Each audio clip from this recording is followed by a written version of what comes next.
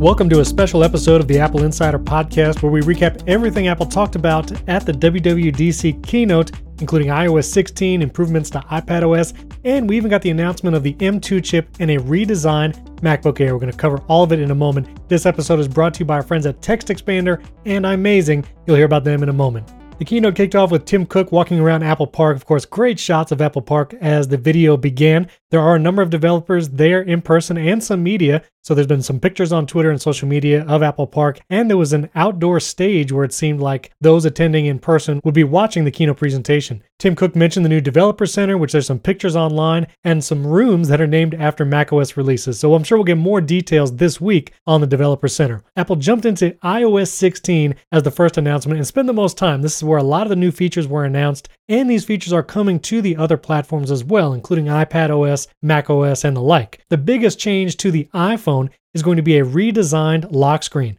In iOS 16, when it launches to the public this fall, you'll be able to customize your lock screen with different fonts and even widgets. You'll be able to have widgets right there on your lock screen. You can customize wallpapers and live activities right on the lock screen. Things like sports scores can appear right there on the lock screen. Your Uber ride status can appear there, workout information, and a redesigned Now Playing and Music widget all will be there right on the lock screen. And the lock screen will be customizable using focus modes. So as you change focus modes on your devices, your iPhone lock screen can actually change to a different lock screen with a different wallpaper, different widgets, and a new feature called focus filters. And so if you have a work focus mode, you'll actually be able to see just specific accounts in your Mail app or your reminders, to-dos. You can actually customize what you see depending on what focus mode is active. So if you want to be able to look at your email on the weekend but not see your work messages, you'll actually be able to see that with these new focus mode features. Messages is also going to get some great new features. This is across the devices, but you'll be able to edit iMessage conversations. So if you want to edit a specific message, you can do that, and the recipient will see that the message has been edited. You can undo send a message, which is an incredible feature. Undo send, again, this is just iMessage conversations, not SMS. And you can finally mark message threads as unread. So if you've tapped into a message but you're not ready to respond, you can swipe to mark it as unread. SharePlay is also going to be increasing its reach into FaceTime and messages. So if you're on a FaceTime call and you want it to start SharePlay where you're watching a movie, TV show, or music, you can actually browse the different apps available to you in SharePlay inside a FaceTime call. Or if you're in an app like Disney Plus, you can start a SharePlay session through the Messages app where you can start watching a movie together and be messaging someone in iMessage. Dictation is also getting some improvements where you can go between the keyboard and voice dictation, and the keyboard won't disappear. So if you're going to dictate something via voice, the keyboard will stay on screen and you can go back and forth. You can select some text and then you can replace that with voice dictation. I also saw an updated copy-paste menu appear while they were doing that voice dictation feature. Again, we'll have more information on the Friday episode of the Apple Insider Show as we go more in depth on these operating systems. Live text is also getting a lot of updates. You can use live text in video. You can pause a video and live text will actually pull the text right there in the screenshot of the video. You'll have live translation in camera. So you can actually use the Translate app, open the camera there, and you can point it at a menu that might be in a different language and see the translation live. You won't even have to take a picture of it. You can just see it change. I don't know if some of you remember that third-party app WordLens. I used to do that years ago. Well, now you can do it right there, built in to the Translate app. And they also showed this cool feature where you can actually pull an individual subject from a photo and drag that into like an email or message. So if you see like a person in a photo and you just want to pull the one person, not the entire photo, kind of like Google's magic pen feature to cut out parts of an image, it seems you'll be able to pull those individual subjects into a message or mail conversation. Wallet is also getting some updates. Apple is trying its best to expand the digital ID feature to more states. Right now it's just in Arizona and Maryland here in America, but Apple is trying to expand it. They're also expanding the ability to share keys, whether that's a home key, a car key. You'll be able to share those keys through mail, messages, even WhatsApp, and they're trying to expand that to other platforms via the industry standard for sharing those keys if other users don't have iPhones yet. Apple Pay got some very interesting updates. Apple actually announced a new feature called Apple Pay Later, which will allow you to make a purchase and pay for it in 4 equal payments with 0 interest. This is much like services you'll see on the internet like Afterpay, pay for something in 4 installments. Well, it's going to be built in right into Apple Pay. Your Wallet app will also be able to give you details and tracking information on things you've bought with Apple Pay right in the Wallet app. And this is interesting as some delivery providers like FedEx here in the States have limited their ability to get tracking information from third-party apps. Well, it looks like Apple is just taking it right into the Wallet app. So things you buy with Apple Pay, you'll see that tracking information right in the Wallet app on your iPhone. Maps is also getting some updates with multi-stop routing. You can add up to 15 stops on a route, and you can even do that on your Mac, set up your trip, and then send that trip to your iPhone with all those stops there. You'll also be able to see transit fares when you do directions, including transit, and Maps can see if your transit card has a low balance, and you can actually add funds to your transit card right there in the Maps app without even ever leaving. That's pretty cool. And third-party apps will be able to plug in and show you things like the location of e-bikes around your city. You'll be able to use that 3D view in Maps and see exactly where those bikes are located. Sports is also getting some new features. Again, those live scores right on the lock screen of your iPhone. And there's going to be a new section in the Apple News app covering sports specifically. Lots of features there. Updates to family sharing and screen time settings are also coming. There's going to be an easier setup for parents when you're setting up a device for your child. Screen time requests will also appear in messages. This is a huge thing because I get screen time requests all the time from my kids. And if you miss the notification, you have to go to the settings app. Well, those screen time requests will now live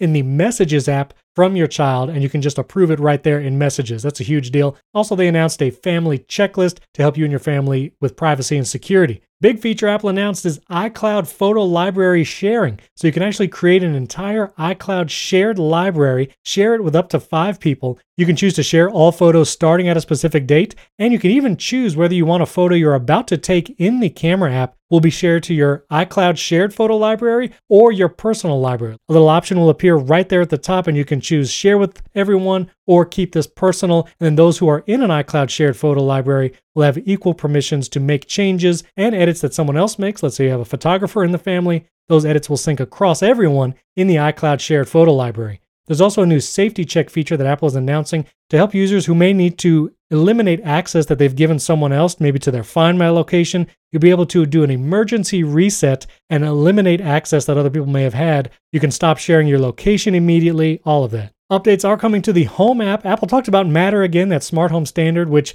has not launched yet. Apple actually talked about Matter at last year's WWDC, but again, it's still not publicly available. We're seeing some devices supporting Matter, but it's not a thing just yet. So as I say on HomeKit Insider, Matter, I'll believe it when I see it. But there's some big updates coming to the Home app on the iPhone, iPad, and Mac. Totally redesigned. I have to say it looks great from what they showed during the keynote. You can see up to 4 cameras at a time, even on the iPhone Home app. Swipe over to see more cameras. You can see better statuses for your home like climate, doors, and access, and all those will be at the top of the Home app. Again, we'll dive in and see this redesigned Home app, but it looked great right in the keynote. CarPlay is also getting some huge updates. CarPlay is actually going to be able to form to whatever size screen is in your CarPlay-enabled car, and it will have even things like speedometer, fuel gauges, and dials, and it will interact with your car. It will connect to your car, so it can show miles per hour, kilometers per hour, right in the CarPlay interface. So you won't have to leave the CarPlay interface to see things like speedometer and fuel.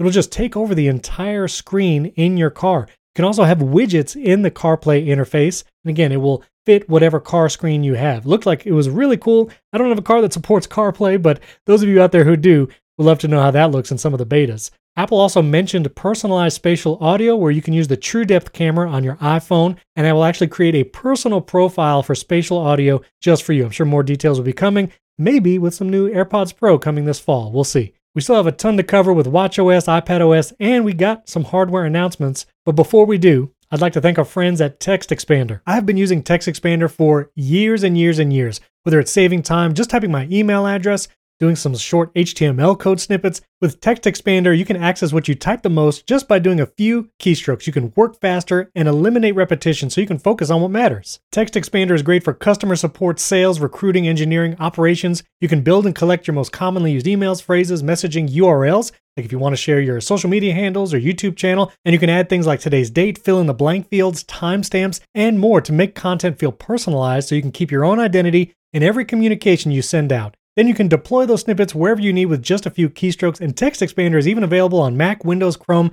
and iPhone and iPad. They have a third-party keyboard where your snippets can work there too. I actually use it in Bear, my note-taking app. Bear can pull in all your TextExpander snippets. It's that easy. So check out TextExpander. Say goodbye to repetitive typing. Apple Insider listeners get 20% off their first year. visit textexpander.com/podcast or click the link in the episode description to learn more. That's textexpander.com/podcast. Our thanks to TextExpander for sponsoring this special WWDC episode. watchOS 9 had a brief segment. There's some new watch faces coming with watchOS 9, an update to the astronomy watch face, a new lunar, playtime, and metropolitan watch faces. No third-party watch faces were announced, so that is still not a feature available on Apple Watch. The podcast app on the Apple Watch is getting updated, where you can have a Discover section, and it will be available to kids with Apple Watches set up with that family time setup for Apple Watch. A new Share Sheet API is going to be available on watchOS, so developers can plug into that. There's some new running metrics for those who do running workouts, like segments, splits, elevation, and heart rate zones. Right on the Apple Watch watch face, you can plug those in. It'll even notify you when you need to slow down or change your heart rate zone. And the fitness app is actually going to be coming to all iPhone users. So even if you don't have an Apple Watch, you'll be able to use some of those fitness features with just your iPhone. Sleep tracking is getting some updates, including sleep stages. So you'll be able to show you the different stage sleeps throughout the evening. And you can even contribute that sleep stage data to research institutes. Again, this is coming after some of those third-party sleep tracking apps. Nice to see that Apple is offering this information first party. There's also going to be some medication reminders that will be in the Health app and on the Apple Watch. You can actually scan your medication bottle, and the Health app will pull that information in automatically. You can get reminders when to take specific medications. And of course, you can share that medication information with trusted family and friends. You'll get notifications also when medications conflict. So if you try to add a medication, the Health app can look at your current medications that you have, and if there's a known conflict there between medications, you'll actually get a notification for that. So that's pretty interesting. Then before we get to macOS, we actually got Mac hardware announcements, even the M2 chip. Apple went ahead and announced the new M2 chip. Of course, it's faster than the M1, super low power consumption. You actually get 24 gigabytes of unified memory with the M2. So that comes to the new MacBook Air and the 13-inch MacBook Pro, which I'll talk about in a moment. But that's up from the 16 gigabyte unified memory maximum as before, and it supports up to 6K display. So there's some big changes there, in addition to the performance improvements. Then Apple announced the brand new redesigned MacBook Air. It looks a lot like the redesigned MacBook Pros. We no longer have that unique tapered design for the MacBook Air. It's actually more of that standard flat look, again, much like the new MacBook Pro. It does get MagSafe charging and 2 Thunderbolt ports, but it only comes in 4 colors: silver, space gray, starlight, and midnight. We don't get those various fun colors like blues and pinks and stuff like that we had thought of before, just those 4 colors. It does have a screen with a notch, so the notches come to the MacBook Air, but no mention of ProMotion. ProMotion is just reserved for the MacBook Pro. It is still a fanless design and actually has a 2 USB-C port power brick. We saw this rumored, and it was announced here with the MacBook Air. It says with a fast charger, you can charge the MacBook Air up to 50% in just 30 minutes. The M2 MacBook Air starts at $1199, with the M1 MacBook Air still living on at $999. Apple also is bringing the M2 chip to the 13-inch MacBook Pro, but it did not get any kind of redesign or changes to the hardware. It's still that older 13-inch body style with the touch bar, so the touch bar is still around, but it gets the M2 chip. That one will start at $1299, $100 more than the M2 MacBook Air. And finally, before we get to the macOS and iPadOS changes, we'd like to thank our friends at iMazing. iMazing is the Swiss Army knife of iOS device management for Mac and Windows that delivers unparalleled access to features and capabilities that Apple's built-in software doesn't provide. It's the most powerful local backup solution for iPhone and iPad, including support for Time Machine-like snapshots and automatic backups over Wi-Fi. You might be installing that iOS 16 beta on one of your devices. Well, it is strongly advised to have a local backup of your iOS 15 version of your device, and you can use iMazing for that. You can move physical files from your iPad or iPhone to your Mac or Windows computer. You can browse and export your iPhone iMessage conversations or WhatsApp to PDF, Excel, or plain text for safekeeping or compliance purposes. And they have advanced tools for developers like extracting log files, browse and open system files, and app sandboxes. I've personally used iMazing a ton, especially when trying to help friends and family members with older iOS devices, older iPads or iPhones. It's one of the few ways I've found to really get in there and get files off devices that people care about when they're not syncing with modern Macs. So iMazing is an incredible tool. Try it for free, and then you get a special discount when you visit the link in the episode description. You can go to imazing.com, but to let them know that you came from the Apple Insider Show, click that link in the episode description. You get 30% off for 1 month, 30% off your purchase of iMazing until July 6th. Our thanks to I'm Amazing for sponsoring this episode. Craig Federighi now brought us to macOS, where the crack marketing team has named the new version macOS Ventura. I don't know if you had that on your bingo card, but macOS Ventura is the new macOS name. A new feature coming to Mac is called Stage Manager. The new Stage Manager feature will allow you better window management, where it will group app windows off to the left-hand side of your screen. You can group windows together of different apps. Let's say you're using Maps, Notes, and a Safari window to plan a trip. Well, those three windows can be grouped together and then put off to the left side when you're not using them. So a better way to use window management. Some improvements to Spotlight as well.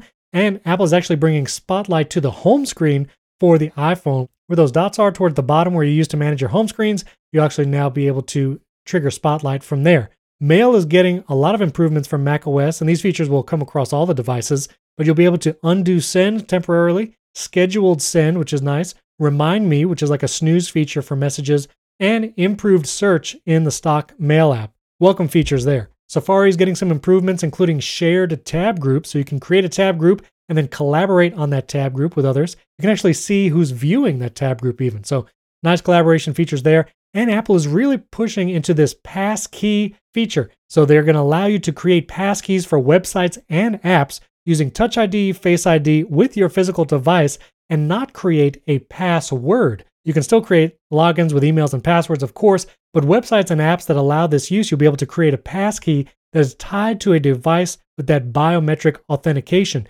And this will even work with non-Apple devices where you can scan a QR code with your approved passkey device like your iPhone. Apple mentioned gaming updates, including a new Metal Effect upscaling and improved game loading in Metal 3, and new continuity features. This was really cool. You'll be able to FaceTime handoff. So if you have a FaceTime call on your iPhone, and you get back home, you sit at your desk, you'll be able to hand that FaceTime call off to your Mac. You're not locked to that one device anymore, and vice versa. And this was really cool. You'll actually be able to use your iPhone as a webcam right with the built-in continuity features. You won't need a third-party app for that anymore. You can just use your iPhone's the rear camera facing you, use it as a webcam, no setup or connection even necessary. You don't even have to wake the screen of your iPhone. It'll just recognize it whether you're on a FaceTime call.